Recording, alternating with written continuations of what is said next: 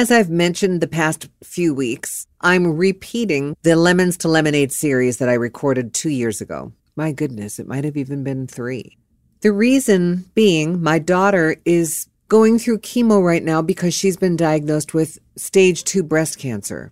I'll tell you, as tough as it is to have cancer and go through the chemo or the radiation or the surgery or whatever it is that you need to do in order to stay alive, it's even tougher to watch your own child, to know that there's nothing you can do except offer moral support. So this is why I'm repeating this series. I'd like you to listen. I want to remind you once again to go to your doctor. Don't ever avoid your physicals, because the littlest sign in the world is enough to stop cancer in its tracks.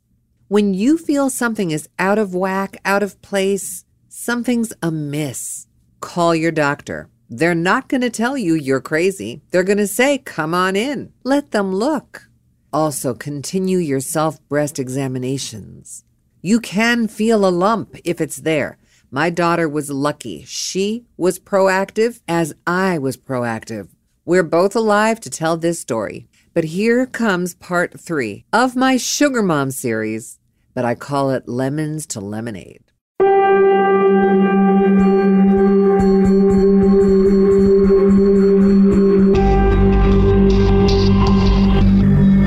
September 8th, 2014. I met with the doctor Tuesday morning and left the same day at 1 p.m. to fly home to South Carolina and see my 5 kids. They all think so differently about life, fate, and God that I had to approach each one individually. The flight gave me 3 hours to rethink what was said to me and add 5 different spins on the same verdict. The bottom line is, I'd been under the misconception that while, yes, they got all the cancer out, at the same time they snipped 27 tiny pieces for biopsies just to make sure there was nothing else, because there is no cure for ovarian cancer. Imagine the shock in hearing your doctor say, you'll go through 6 rounds of chemo, lose your hair, and then we'll retest you every 3 months for reoccurrences. My reaction was, what? Wait, I thought I'd be done after 6 rounds of chemo. Wrong. It's more of a disease that needs to be maintained via chemo, and only 15 to 20% of women will be cancer-free after chemo treatments within a 5-year period. I was shocked into silence. Not wallowing in depression, mind you. I was just so surprised that I was unaware of the reality of this situation. I was busy thinking how to retell this diagnosis without looking for pity and gathering strength. At first, I listened, nodded, put my wall up, wouldn't let anyone touch me for fear of falling apart before I got on the plane. Who can fly with strangers and let loose with tears? Impossible for me to do. The more I talk about it, the worse it gets. Words spill out of order far faster than tears. I could imagine saying to the person sitting next to me, I thought I was going to be okay, and I booked a trip to spend time with my kids to rejoice that the worst part is over. But they know me so well, and they'll know I'm lying by the time I land and get to the curb. Sure, any stranger would get that logic. Not. So I just shut up. I did what I do best, compartmentalize. I received a call from the wig store while on the way to the airport. We've got your hair. Whenever you're ready, we'll get you set up. In my head, I'd been thinking, this is short term, and I'll wear this wig for 6 months, and I'll learn to love it, and after my hair starts to grow back, I'll lose that wig. Now, I'm choking while thinking 3 months after chemo, I'll have lost the wig, and then they'll tell me the cancer is back. I may need to keep the wig handy for futures. While in South Carolina, I've been booked on 2 TV shows in Charlotte to promote my book, which had me shopping for dresses and shoes yet again because, God forbid, I brought 1 or 2 with me. Who knew? A 3rd TV appearance is coming up upon my return in Dallas, and I've set up an LLC and trademark search for my company. No, I'm not in denial. Will I be a part of the 15 to 20% success story? Odds are against me, since 1 out of the 27 little snippets came back positive. But as scary as it all is, my attitude is more positive than that stupid biopsy. I've told my kids to get tested for the gene mutation blood test called BRCA1 and BRCA2. At least we can be proactive in something. Their reactions to my news was heartbreaking. Some cried silent tears. Some just stared at me in disbelief. And a couple left me thinking I hadn't been clear enough, but I wasn't willing to retell the tale to make sure they understood. If they didn't get it the first time, they weren't meant to be burdened. It's as simple as that. I love them. I told them. It broke my heart to prepare them for what very well could be, and I skated through by not dwelling on it, even if I felt they didn't comprehend 100%. Does that make me a bad parent? I don't think so. I think I put us in protect mode. I receive multiple emails from women I don't know thanking me for speaking up about cancer.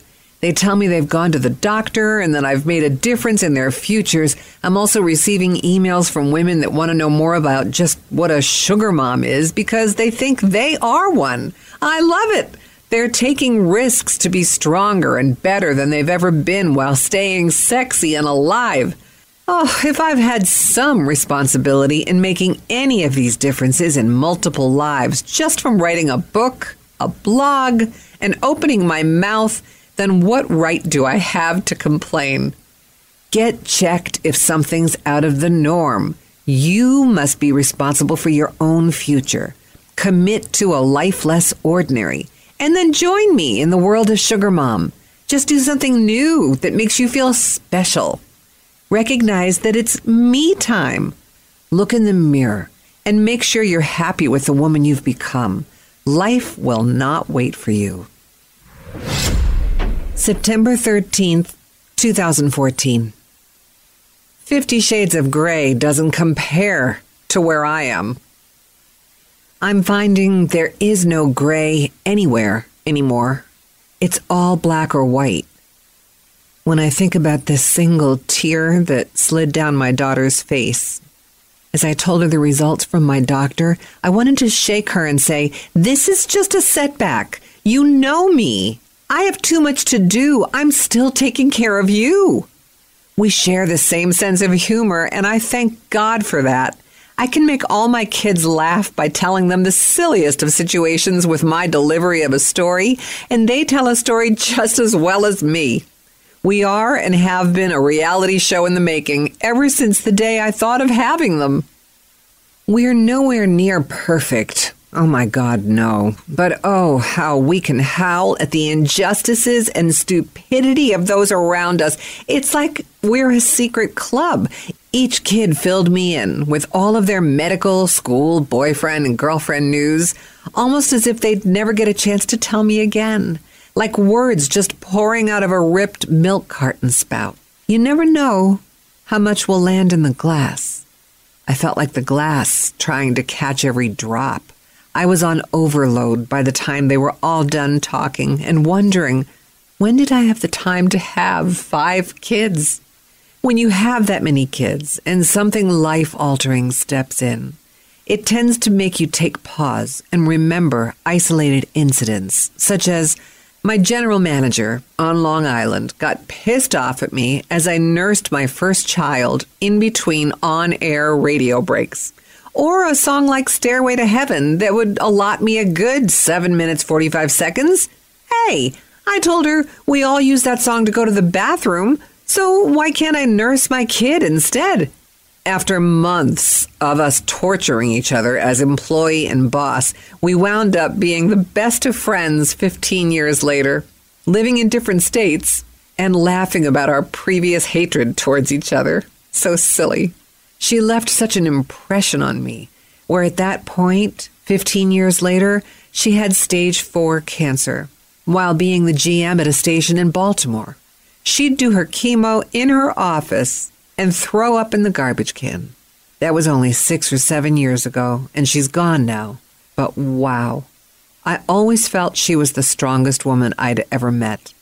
These memories float by like rafts in the lazy river that I want to grab onto and then let go to make room for another. There's a million more things that travel across my mind while I drive to the wig store to pick up what I've ordered. As I remember my first visit, I said to the very kind woman, "Please, I don't want to make an ordeal of this. I have cancer. I know I'm going to lose my hair, and I'm not happy. Show me something you think will work, and I'll take it."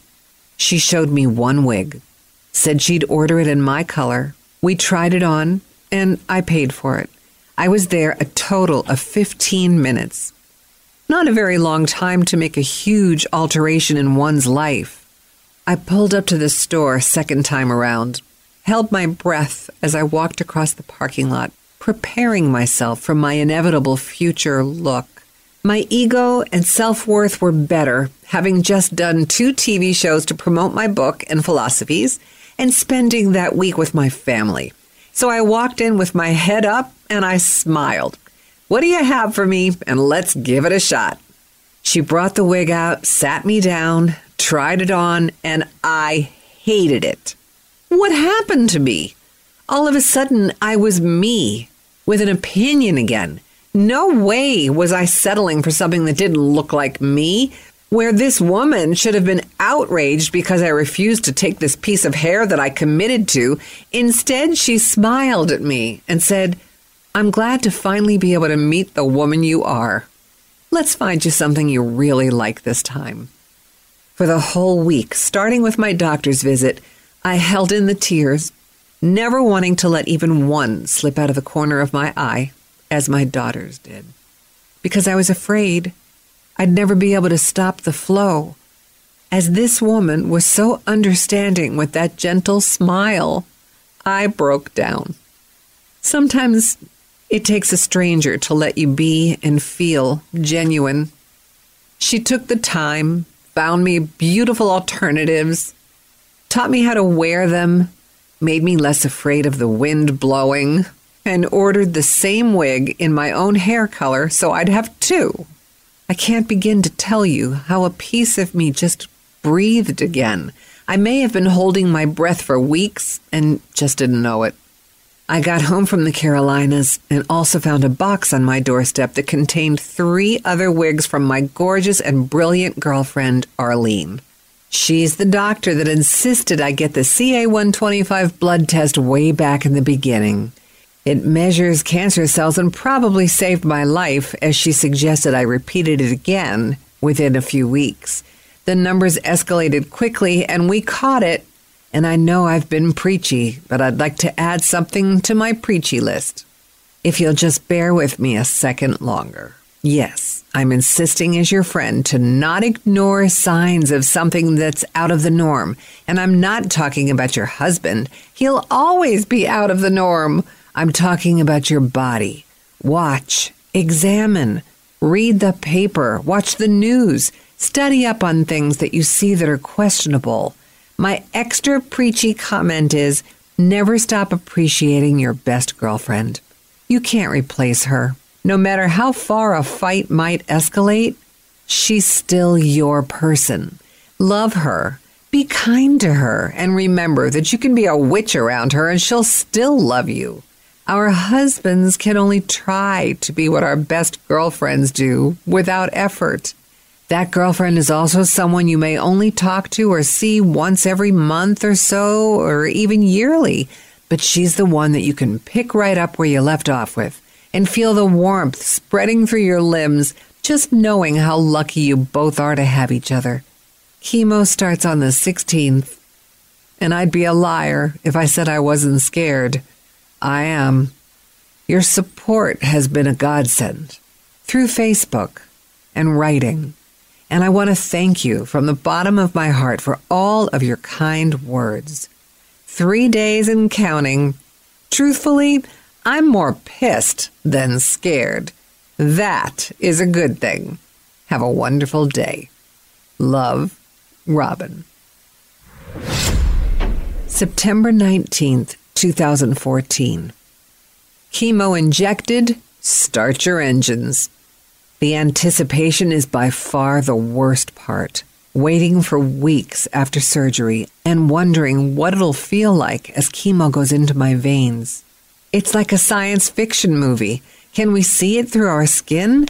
Will it feel like oil being pushed forward like a tsunami moves torrential waters? It's amazing what one woman and her imagination can do. Finally, I went and had both chemo sessions done. It felt like nothing. Tuesday, it was through my vein, into my arm, and they added a Benadryl cocktail ahead of time, so I was basically in la-la land. I slept through most of it and woke up feeling exactly the opposite of what I'd feared. Refreshed. Very strange. Wednesday, I had the chemo injected into the port in my abdomen. And again, I felt nothing as it spread and conquered what it was supposed to kill. Wouldn't you think for a minute that if something has entered your body to kill off little cells of cancer, that you'd at least feel some sort of animosity traveling through your system? It's easy to see that I'm on overdrive for sure. Overthinking, over-expecting, maybe even overdoing. It just seemed that the busier I kept, the less I would think about it. No such luck. It's been a day since the treatments, and I've gone to the health food store and bought all kinds of vegetables that I wouldn't normally have eaten, and with every bite, I picture throwing it all up. All that expensive food just landing in the toilet. Am I a drama queen or what? I've bought everything I can think of that's filled with protein, only to be told by the nutritionist that too much protein can cause kidney stones. Is there a win anywhere? Jeez, I thought I was a healthy eater before I was diagnosed, and now I feel like I hadn't even touched the surface. Kale, shiitake mushrooms, okra. It's like learning a foreign language. My daughter is on her way here from Raleigh, North Carolina, in anticipation of spending the worst days with me.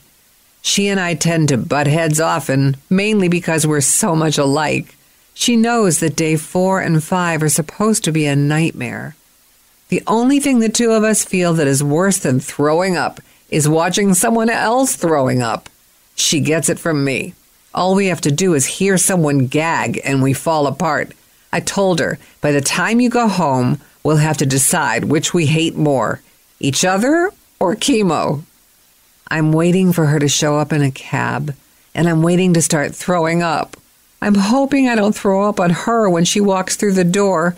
I'm feeling a bit crazy from the whole situation. Can you tell? I'll let you know in the next blog what came first, her arrival, me throwing up, or her throwing up because of me. Will she get right back in the cab after realizing she couldn't do it? I'm actually shocked that she said, "Yes, Mom, I'll come." I don't know if I could have done it. I guess she loves me. September 23rd, 2014. Can we talk? I'm going to put humor on hold for a minute, as I'm just not seeing a glimpse of it. Last we spoke, I was having my first round of chemo. Day 1 is the typical intravenous chemo, and day 2 is the chemo injected into a port that goes straight into my abdomen. Apparently, my body wasn't thrilled with the day 2 regimen. Can we say sick as a dog for 5 days? The thing I dreaded the most was the nausea, and although I never threw up, but I wish I had, that feeling of always being on the edge where you break out in a sweat, hold your breath, and wait for your body to explode, only to have it never happen, was almost anticlimactic. Talk about looking a gift horse in the mouth. I'd been told that days 4 and 5 would be the worst, and then all should start heading back to normal. Wrong. They were the longest 5 sick days of my life. I should have easily been paid overtime for it. My daughter Ren came to stay with me over the weekend and was the bright spot. She never complained, always asked what I might need, and rarely left my side. I was so sure we'd never make it together, as we can hardly tolerate each other when we're well, let alone if one of us is sick. Two headstrong women who love each other very much and recognize each other's faults just by looking at ourselves in the mirror. I think we caught a glimpse of the past, present, and future this time around as it mellowed us out. She kept saying to me, "I came in so that I could help you while you were throwing up. Why aren't you throwing up?" I continued to say, "Shush. Even when you say the words, it makes me sick." She left Sunday afternoon, and I started to go downhill. Truthfully, it started while she was here, but I was afraid to let her know. I think it's the mom in me that continues to try to be the hero, even when I'm not. And I know they say when you're having chemo, you're supposed to drink a gallon of water a day, but there's no way to do that when you're constantly nauseous. As a result, I just couldn't eat or drink properly. The flu. That's what it feels like. You're in a weakened state. Today, I went in for the day 8 chemo and met with my doctor ahead of time. I found out my body is not tolerating the second day of this poison. This explains why I was so sick for so many days. It affected my kidneys, elevating levels of who knows what, and as a result, they need to readmit me to the hospital within a couple of hours. So, back I go into the world of wandering hospital hallways in a gown that I pray is closed in the back. The only good thing this go-around is that I already know a lot of the hospital staff. I know whose buttons I can push and those I can't. There was one doctor who signed me out last time and gave me my cans and can't dues. I asked him if I could play the piano. Lord have mercy, he fell for it. He got so excited that he started rambling, "Yes, yes, yes," when I finished smiling at him and saying, "Good," because I could never play it before. He fell into the chair near my bed, holding his head in his hands, shaking it and laughing. I plan on finding him to ask, "Did you miss me?" September 28th, 2014. Welcome to the Hotel Hospitalia, UT Medical Center, Dallas, Texas. You can check out anytime you like, but you can never leave. The Eagles. I'm back in the hospital. Oh, joy.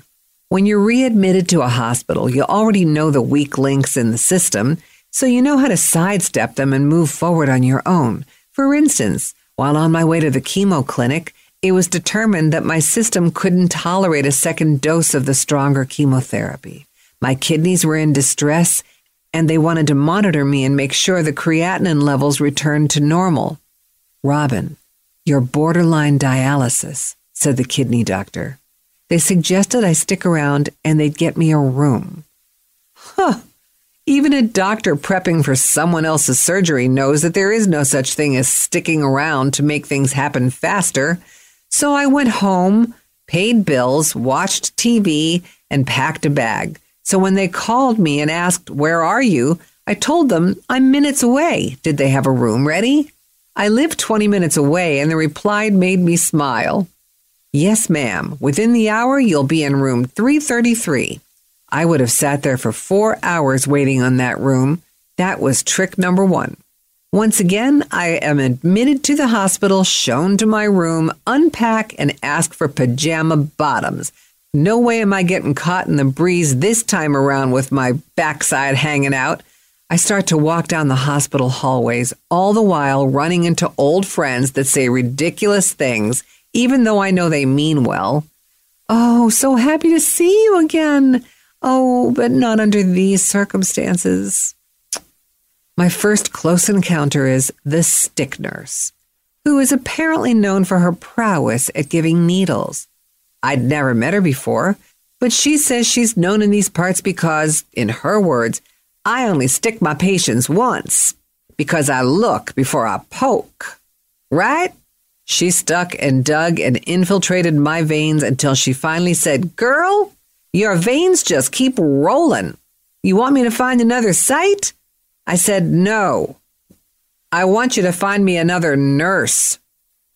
Okay, so that was my first black mark, and I admit I could have been nicer about it, But don't tell me you're good at one thing and turn out to be bad at it. I hate that.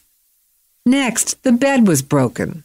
It felt like an air mattress was blown up only in the middle so that every time I'd lay down, I'd roll to the side. They didn't believe me until I insisted the nurse lay down on the bed. Her words, "Well, bless your heart. This wouldn't make for fine sleeping now, would it?" The mattress replacement took 3 hours. Not that I'm counting, but that would have been up to 7 hours of torture, 4 hours waiting for my room and 3 hours waiting for a new mattress. I could just picture Bob Barker's team announcing, "A new mattress," with the model waving her sexy princess arm across it. Am I out of my mind yet? Yes, but wait, there's more. Next stop, the MRI and ultrasound tests in the basement. They took me to the very cold hospital basement, strapped in a wheelchair with no blanket. When I laid on the table, the tech added warm gel and started probing with the wand. I began to laugh hysterically. When did I become ticklish? I kept trying to control myself because he had no sense of humor at all. My theory is that you become ticklish when you lose weight because your bones are closer to the surface of your skin. Does this make sense? After the sonogram, I had to wait for transport. I waited 20 minutes for someone to come and push my chair up one elevator floor. "This is ridiculous," I said, and grabbed a blanket, left the chair. I found the elevator and snuck back to my room. What they don't know won't kill them. I had a conference call scheduled for 7 p.m. and it was 6:50 already. A young man walked in asking if he could change my bed. I was sitting in a high-backed chair and waved him in happily. Anyone that offers to make my bed can just as well lie in it, figuratively speaking, of course. But when was the last time a man made your bed? I watched him as he perfectly turned in the corners and said to him, "My mom tried to teach me to do that, but I could never master it the way you have." His response led to a long conversation about people helping each other to feel better. He felt making the bed perfect helped someone feel comfy and secure when they climbed in. He's right, of course. And then he began to tell me about his project on anti-poaching. He's writing a book about endangered animals and showed me some of his animal drawings. I'd swear I was looking at photographs, not pencil works. He kindly considered me to be one of his go-to patients. He said, "When I need 3 or more minutes to just smile and relax, I have my favorite patients to check in on, like you." It's amazing how we fail to look at things as others do from different perspectives. Then the headaches began. Oh, Lord, where they came from, I don't know. Honestly, they were vicious. They were the kind of headaches that cause you to lay very still and pray very hard. It's the no light at the end of the tunnel kind of pain.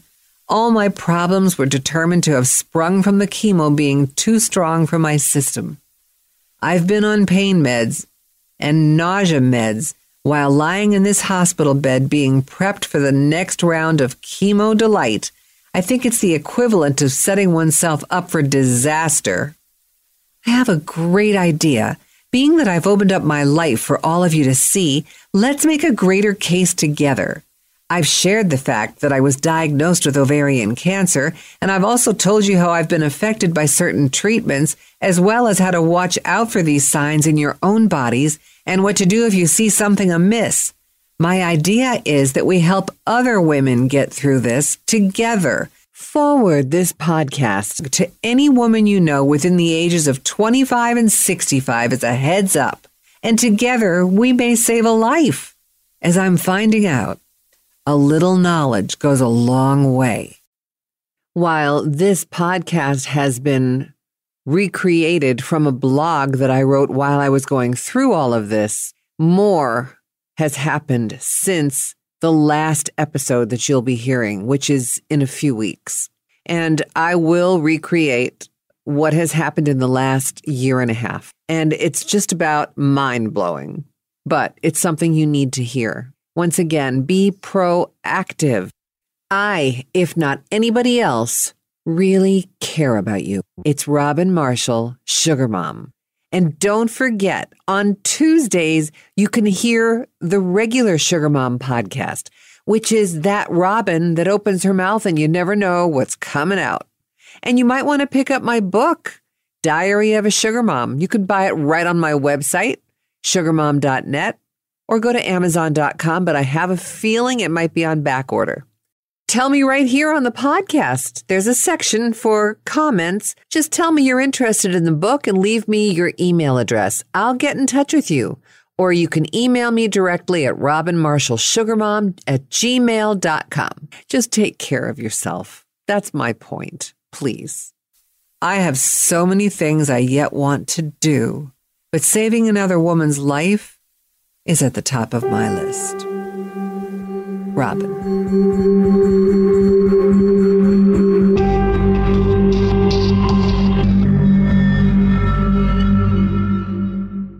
A Westwood One podcast production.